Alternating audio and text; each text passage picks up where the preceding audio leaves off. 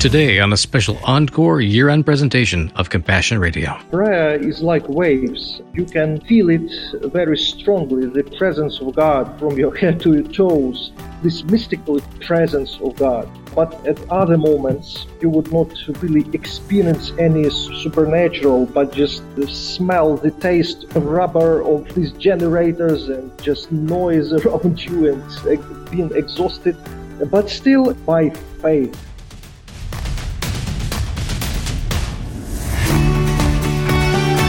Sometimes going where the angels themselves fear to tread. This is the daily radio broadcast journal of Kingdom Living at the Front Lines of Faith. This is Compassion Radio. Here's today's question for you. What does faith in action really look like? Well, if you're like today's guest, it might mean simply getting out of bed and opening the curtains to see how your world has been transformed while you slept.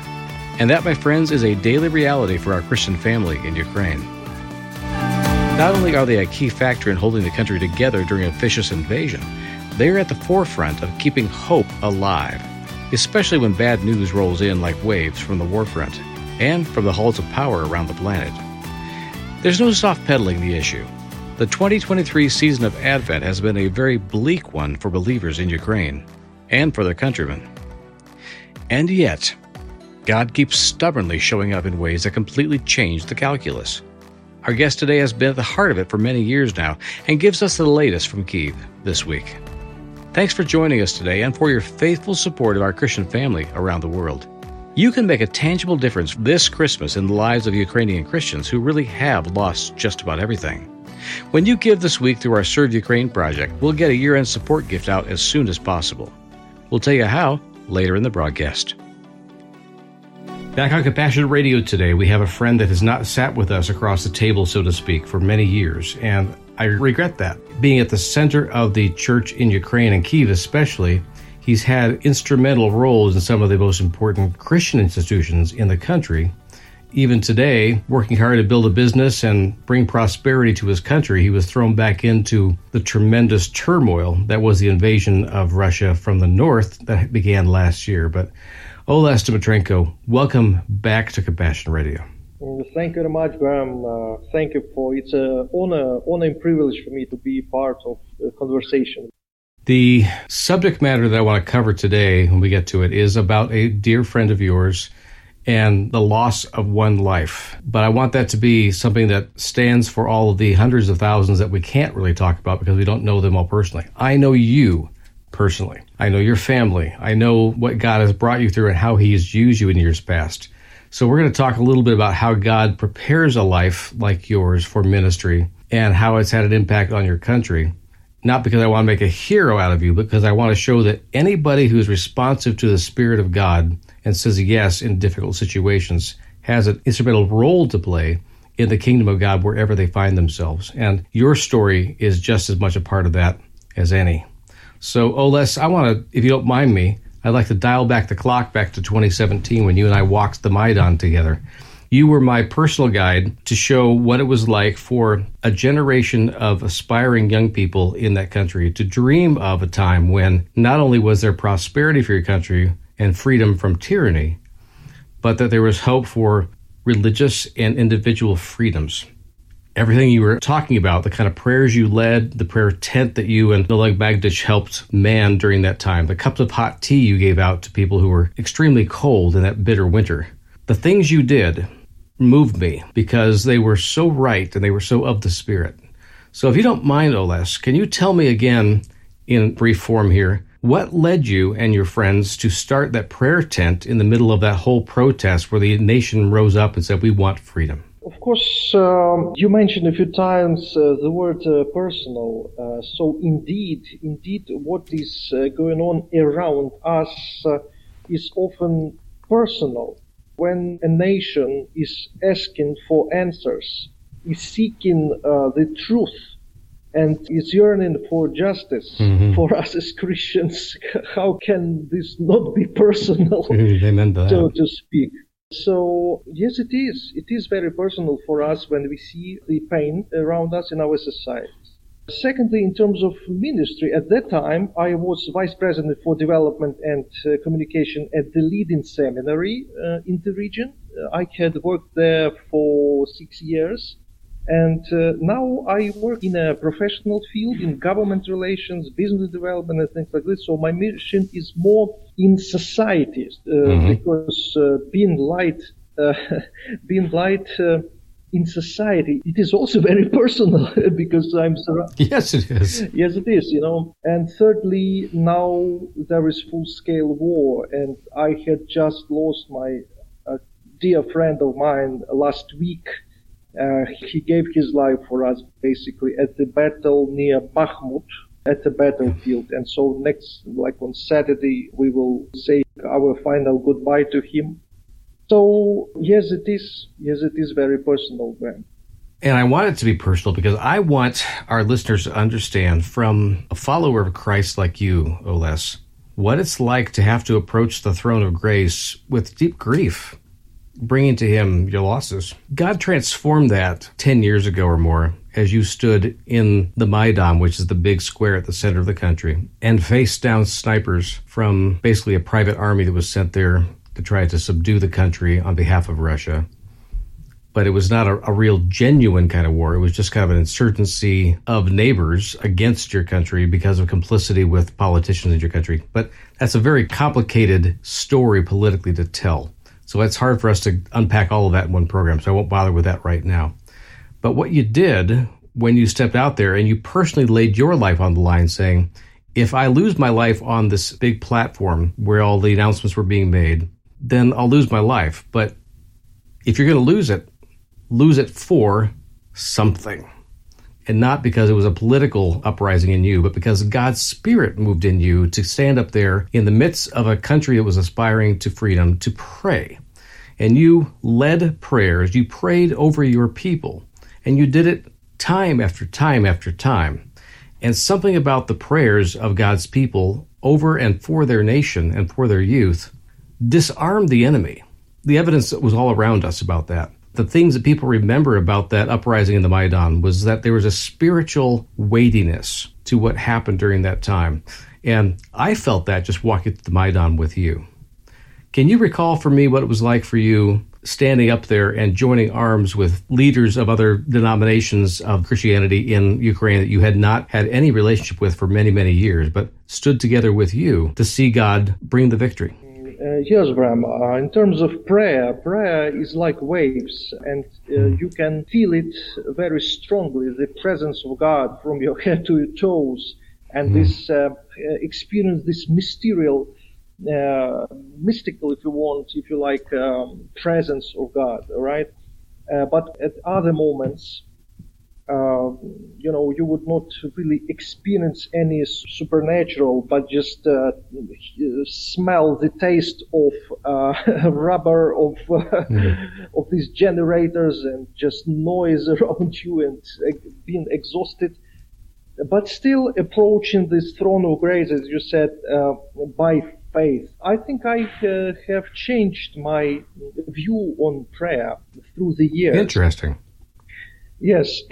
For example, especially now, during the full-scale war, I stopped taking prayer as a tool for solving my problems. Because we tend to really think that the more you pray, things will change. Or if you pray diligently, we will influence the situation around that and things like that. So yes. The war and the loss of believers, when churches were destroyed by Russians last year, and, these tortures, God's servants experienced tortures from Russians and things like that. And it's going on today. And so then you understand that prayer is probably not what we used to think about it, right? It doesn't deliver so many answers as it delivers something else. What is that other thing you're discovering? Yeah, for me, first of all, I really stopped praying to solve any problems. It's not for that. And so I think of Jesus, he said, God, like Father, Heavenly Father, if you want to remove this tragedy that is coming, this bad terrible circumstances, which are really bad. If it's your will, just remove it. But if not, let your will be done, not mine. Mm-hmm. And so it was not about removing problems from our lives. And so somehow I'm surprised, that being Christian, some people perceive that being Christian, it means that, have no problems in your life. Yeah. You are always smiling, or will have this image of a successful person. And when trials come or problems come, some people think that something is wrong with their faith, or they're doing something wrong, or they're weak or something.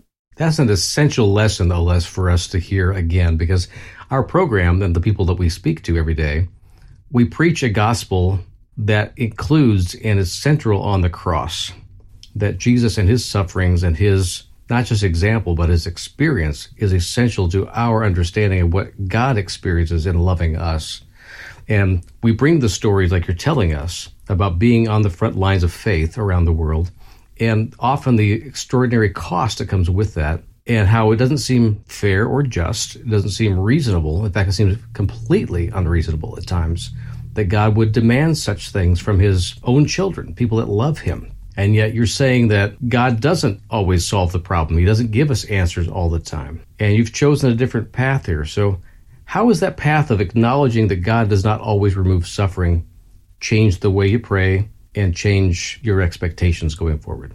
Well, there is something else to this, Bram. For example, this search for reasoning situations, this why question. Why did God allowed some tragedy or trials?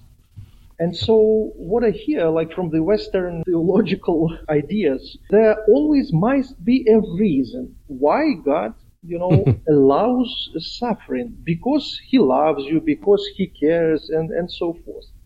This really seems almost nonsense to me. Agreed. I heard people really explaining to me why God allowed this or that to happen. So my conclusion is just the opposite, that God does not want anybody to suffer. God does not want anybody to he wants to save everyone. He wants to heal everyone. This is his will. So suffering and tragedy and pain, this is not the will of God. Compassion Radio will continue to keep bringing you awesome opportunities to make a difference for the kingdom around the world. But we need your help to continue doing just that. And now we're beginning a new year of ministry in 2024. The first goal is to grow our vision team by another 200 people.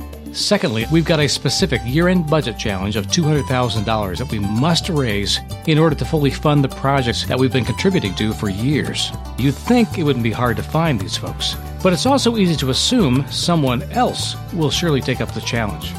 Well, frankly, I can't count on someone else. I need to count on you. Would you take a moment today to seriously consider joining our vision team? Whether you're on a fixed income or running a growing business, your giving matters to the Lord and his kingdom servants around the world. Secondly, we've got a specific year-end budget challenge of $200,000 that we must raise in order to fully fund the project that we've been contributing to for years. Things like providing Bibles to new believers in China, Burma, India, and Iran. I'm confident in you and the Lord's provision through you to make all these things possible, and much more.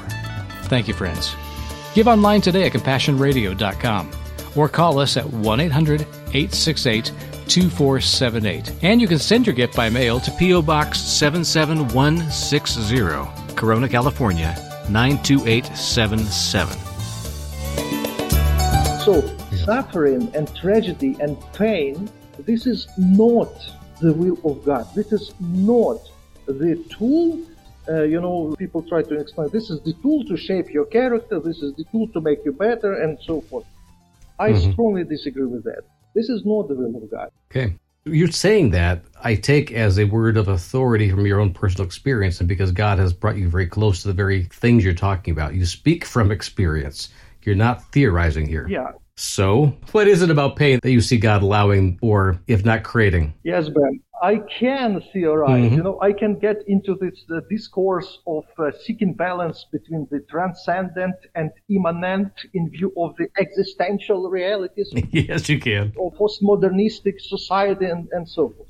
So we can talk a lot about theoretical things which are good, and I appreciate people who invest in such research.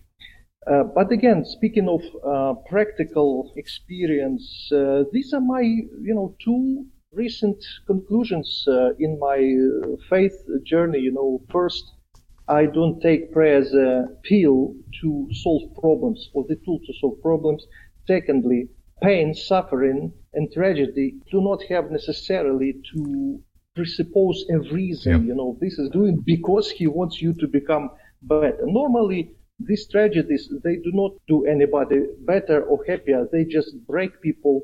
They're not making anybody better. If it's not God's will, Oles, to use pain and suffering to do something, to correct something in us, what is it for? Yeah, I think it's a broken world. It's the consequences of a sinful world, that everything is not on its places. So much discussion about justice, about peacemaking, about consensus and so forth, and it just does not work.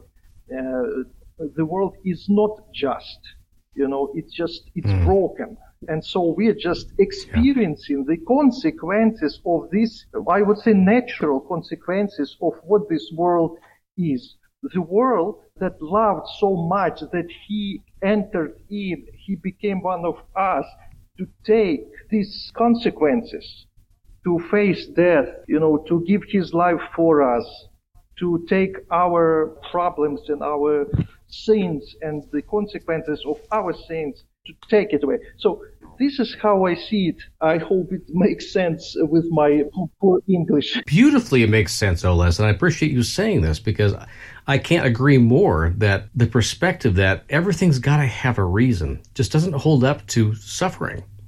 And us having to demand of God that he explain himself, or that we have to presuppose that he must be doing this to us because he allowed it, is not fair to God. And yet we feel like we're compelled to demand that God fix things or that he explain himself or something because we feel the pain.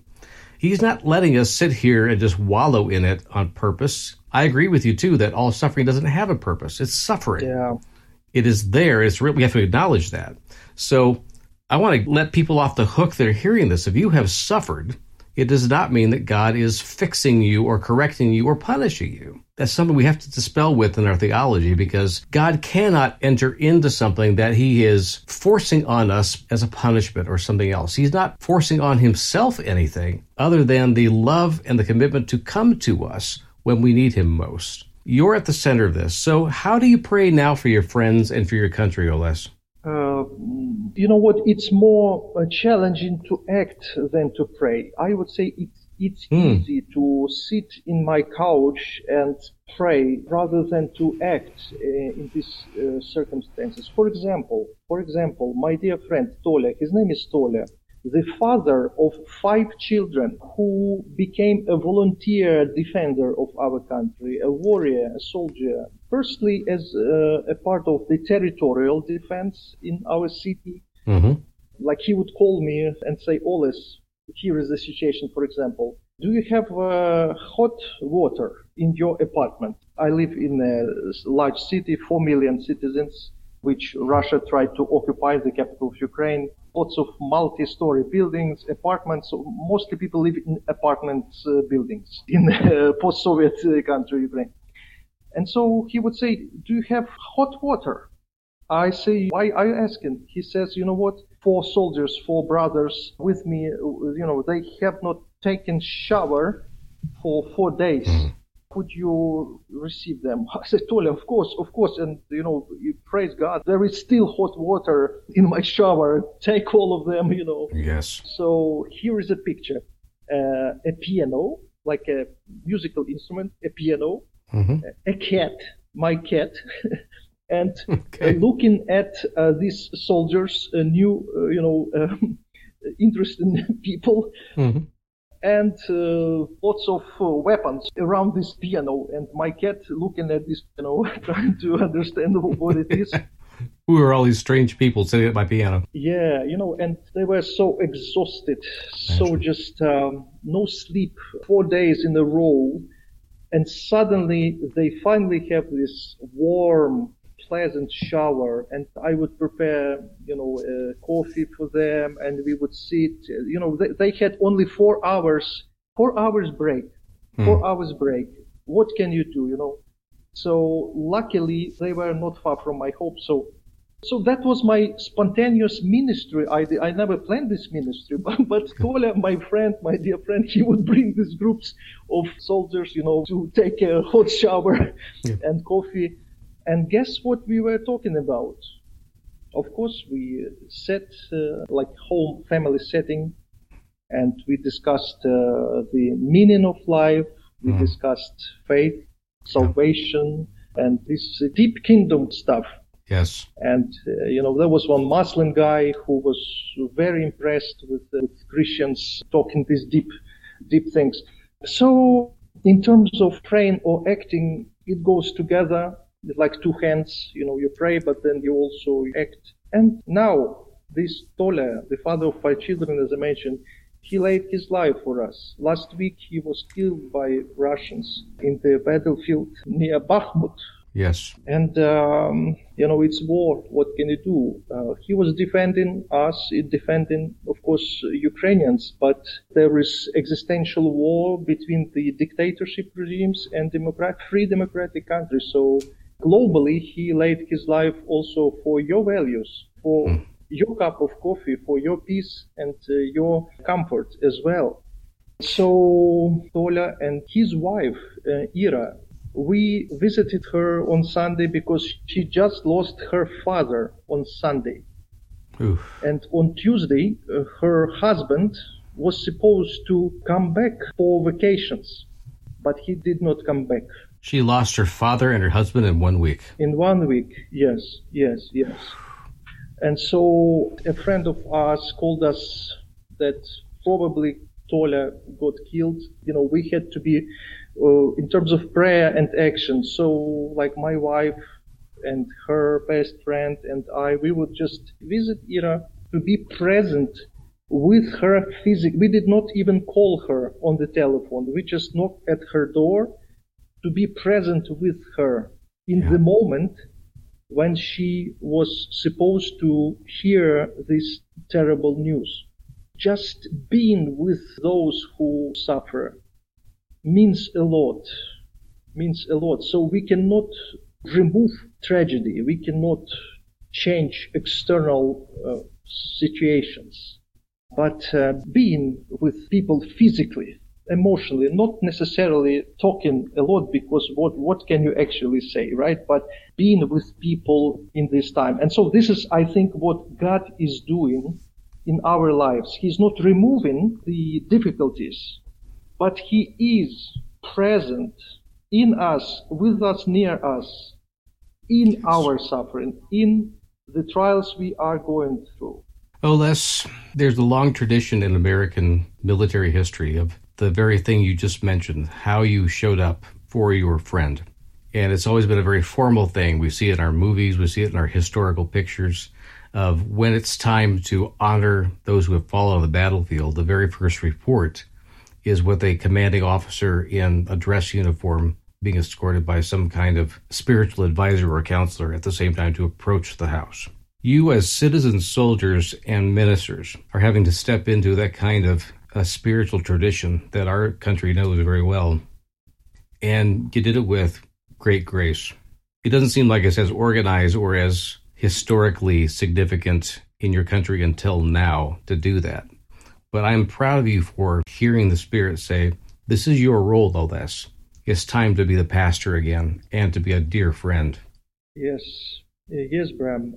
Sometimes we do not choose to be a minister, servant, things like that. But as long as we do what is right according to our Lord, we are His body basically on this earth and fulfilling His will. We'll have much more from Oles Dmytrenko on tomorrow's program, so I hope you make a point of tuning in then. Or catch the podcast on our website. There's no doubt that trying times bring out the best and the worst in mankind. I pray that God will bring out the very best of Him in you today. Thank you for standing with Compassion Radio in times like this. I think you know that we're a unique voice in Christian radio. Our radio stations, networks, and ministry partners around the world are counting on us to continue what we do so that they can do what they do. Quality Christian teaching and programs come to you because you support it.